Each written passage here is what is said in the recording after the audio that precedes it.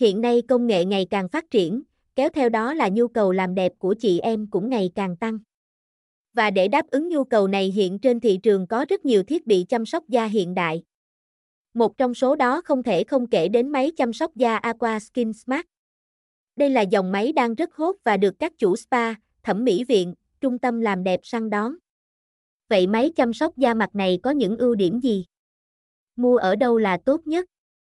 Hãy cùng tìm hiểu bài viết sau để hiểu hơn về thiết bị này nhé.